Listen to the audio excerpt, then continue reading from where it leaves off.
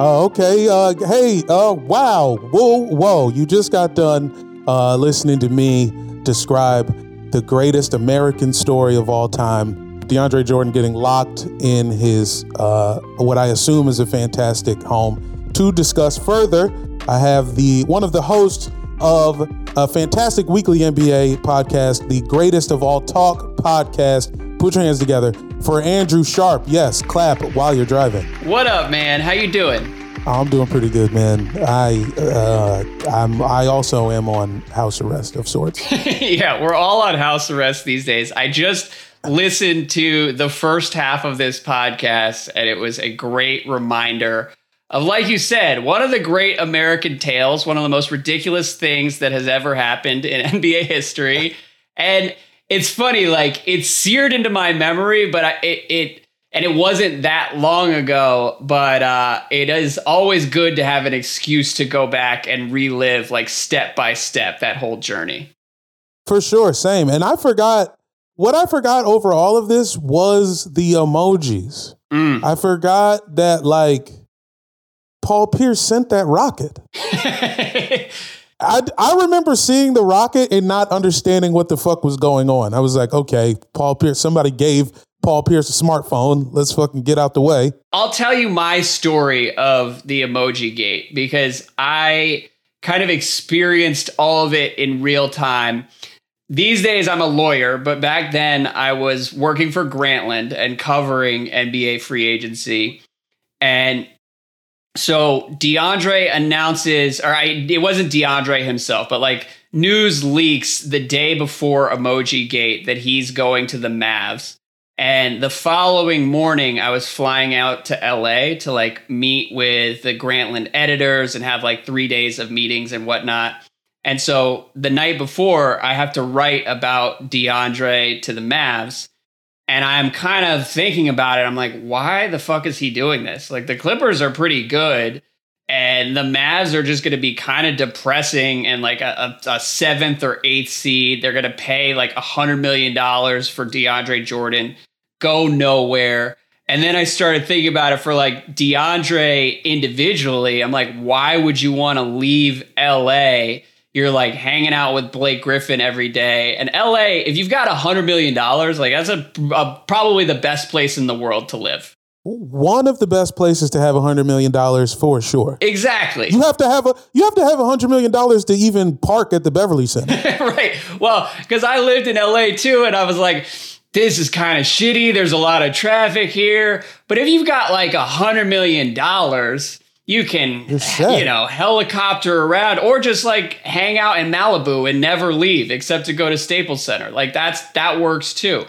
So anyways, as I wrote all that, like I filed my column the day before and then it ran that morning. Basically, my take on all of it was just like, why are they doing this? This seems bad for DeAndre, the Clippers, and the Mavs. And this is all kind of depressing. So then I get on the flight and I'm just like out of commission for 6 hours. And by the time I land, it's like noon in LA. And I've got all these tweets from like Mavericks fans hitting me up being like, what the fuck did you do? He's backing out of the deal. You done set off a bomb, dude. And it was pre-Wi-Fi on flights. Damn, dude. I don't think it was pre-Wi-Fi on flights. I think I was just being lazy and was like, look, I'm not going to do any work on this flight. Look. Sometimes when I'm on Southwest, I'm not paying the $8, dog. You can keep that. Exactly. I'm going to take a nap. Exactly. But so anyway, so I'm like catching up on everything. And at that point, I didn't even know you could do what DeAndre did. Like you talked about the little 7-day tampering era or for the 7-day tampering window. Every single year, guys agree to deals in that window. And they're all honored by both sides. So like none of it's in writing. So like, yeah, you can legally like back out of it if you really want to, but it's never happened before. Like, and certainly at that point, and I don't think it's happened since. So I'm like reading the news being like, how is this even legal? Like, are they really going to go through with this? And then we start with like the cascade of emojis. And it really was one of the things I liked in the first half as you're telling this story is like, I wasn't an emoji guy at that point in my life. I don't think they were like big in popular culture. And then, for sure, same. Right. And then you've got like CP3 doing the banana boat thing, Blake, and like everybody's getting in on it. And obviously from there, it just sort of took on a life of its own. And it was funny. Like we were all hanging out, reading our phones for like the next 12 hours. Damn, dude, was this the thing that set emojis off? Is this what brought emojis to the forefront? It's worth asking the question. Like, from what I understand, I think emojis were like a big thing in Japan for many years before they took off in America. Yeah, they're just way better at communicating than us. Yeah, clearly. Well, because now I use emojis like every single day. And maybe that's all like a credit to DeAndre and the Clippers. It's just sort of like a guilt tripping him into stay. For sure, dog. And I at that point when you'd see him on Twitter, and then I didn't even have a phone for real, so I'm just like on an iPod Touch. Oh no, it was a Samsung, and because then I would just see the question mark boxes on my Twitter, and I'm like, what the fuck are these questions? Is this Mario? Like, what is everybody doing with a question mark? And I just decided to like be super anti. Like, I don't need those cartoons. I mean, that's probably how Paul Pierce felt as he was reading all these emojis. He's probably like, what the fuck is happening here? I'm a part of the team, so I'm just going to try to contribute here, but I don't really know what this language is. Man, I want to ask more emoji questions, but I feel like I should talk about something else. Actually, never mind. Nah. What about okay, so if we're going to give emojis all of this credit, how about some clip art? What about Clippy, the fucking paper clip who would like give you facts on how to like realign your paragraphs? Honestly, it's a good point, and it's important for all of us to remember what a struggle Microsoft was living for like 10 or 15 years there, because their emojis were incredibly whack. That's probably why emojis took so long to take off in this country, because everybody was thinking like, is that dumbass like paperclip art that Microsoft has been working with for the last 20 years? And so it's really like a credit to Ballmer. The Clippers were a big come up for him, because prior to this, he was just a guy with like $20 billion who was known for Microsoft Zune and the clip art and whatnot. Baby Zune. Yeah. So I'm happy for him. I mean, not that anyone with $20 billion needs any help, but the Clippers have been a good rebranding effort for him. When you need mealtime inspiration, it's worth shopping Kroger, where you'll find over 30,000 mouth-watering choices that excite your inner foodie. And no matter what tasty choice you make, you'll enjoy our everyday low prices, plus extra ways to save, like digital coupons worth over $600 each week. You can also save up to $1 off per gallon at the pump with fuel points. More savings and more inspiring flavors make shopping Kroger worth it every time. Kroger, fresh for everyone. Fuel restrictions apply. Is that how Ballmer ended up at this sleepover? That's what I like. What was Steve Ballmer doing there? He was probably just there to be like, yeah, DeAndre, I'm going to sign these checks and we're going to go win a title. The funniest part about all of this is that those Clippers teams, like, Blake and DeAndre were really close. DeAndre, basically everybody in the NBA, from what I can tell, loves DeAndre Jordan, but he and Blake had a really good relationship. But like beyond that, the chemistry was pretty toxic with Chris Paul. I love Chris Paul, but he was like particularly hard on those guys and probably insufferable to be around on a daily basis. I think his philosophy is we probably shouldn't be friends. I think that's just how he thinks about basketball. It's just like, no, I'm going to play with four guys I hate, and the rage is going to improve my like plus minus. And I think like DeAndre and Blake were trying to be more of a family sometimes. And like they were also just younger. So they were trying to like go out, and Chris had kids. And so there were just weird dynamics. So it would have made sense for them to break up. But the reason they couldn't is because like the Clippers were capped out that year. So if they lost DeAndre, they like had no other alternatives. They didn't have money to spend. So I think what happened is like DeAndre was a free agent. Everybody on LA just assumed like, yeah, he's not going anywhere, and just like didn't recruit him at all.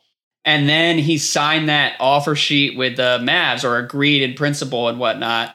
And then, like the whole team was just like, well, shit, I guess we have to go recruit him and take him hostage. And so they like sprung into action. You mentioned Ballmer. My favorite tweet from that whole affair is like, we're 12 hours into it. And, you know, Paul Pierce has done his rocket emoji. Chris Paul is on the jet. He left the banana boat behind. For sure. And then like, I forget, it was some writer for ESPN tweeted out that Mark Cuban was just driving around like some Texas neighborhood looking for DeAndre Jordan, and he couldn't find him and nobody was answering his calls, and it like turned into a romantic comedy in that moment. And that I think put it all over the top. Oh my God. Steve Ballmer is alone in the living room trying to get 5 Clippers to play Mario Kart with him. They're all in the kitchen doing something else. Mark Cuban is driving around a neighborhood half a mile away. He's so close. He has no idea. And he's got a boom box. He's about to play like Peter Gabriel out of a boom box for this man. And what's funny about that is I remember in the moment, because I was like with the entire Grantland staff, we were all just like getting drinks, reading this, being like, I cannot believe any of this is real. And the tweet about Cuban driving around, like nobody could actually figure out whether that was true or not.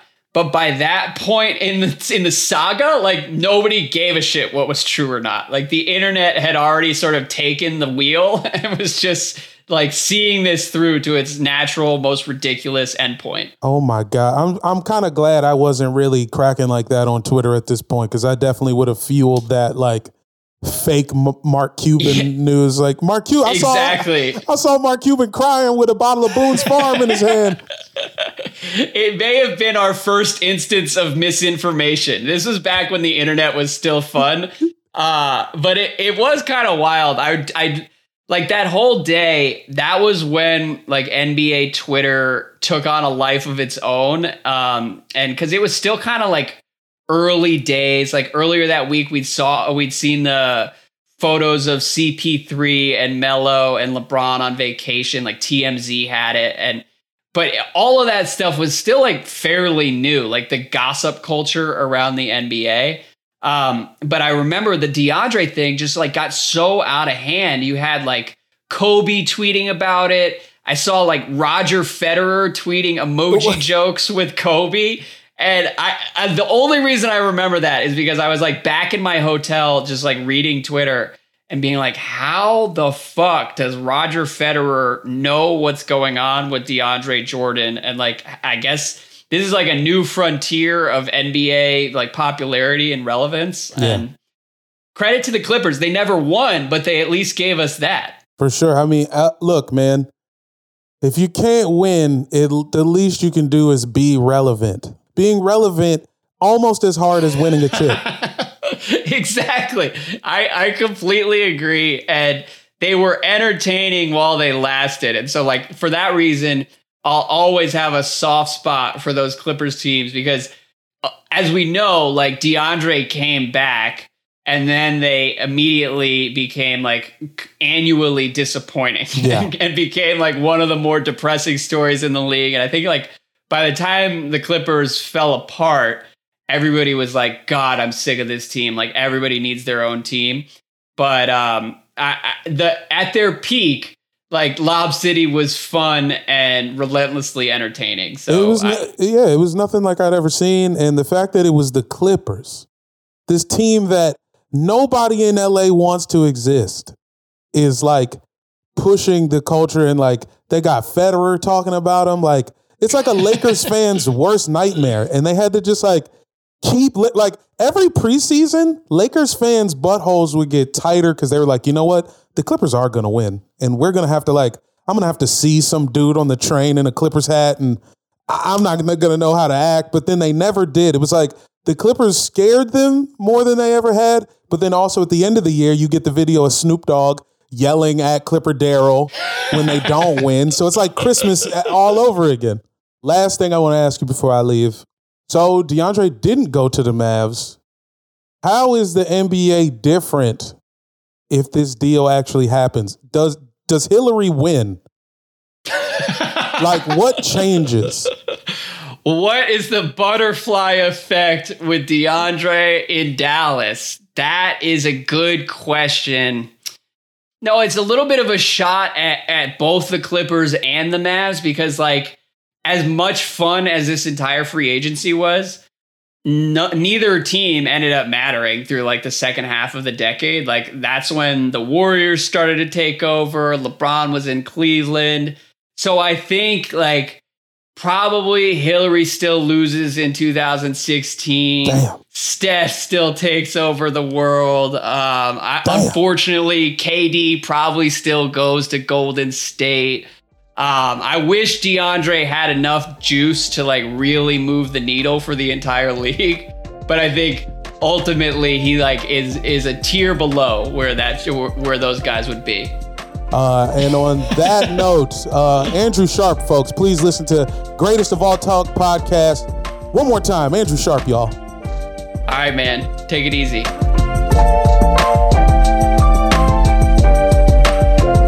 Thanks for listening to NBA Storytime. I'm your host, co-writer, and stretch 3 on the floor, Jamel Johnson. Harry Swartout is our producer, co-writer, and a man heavily invested in rec specs.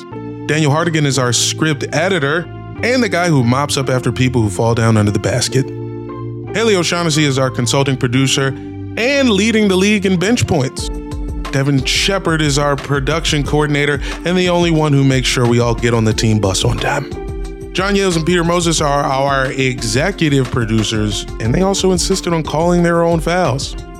Real good to you guys. NBA Storytime is a Blue Wire podcast. Catch you next time.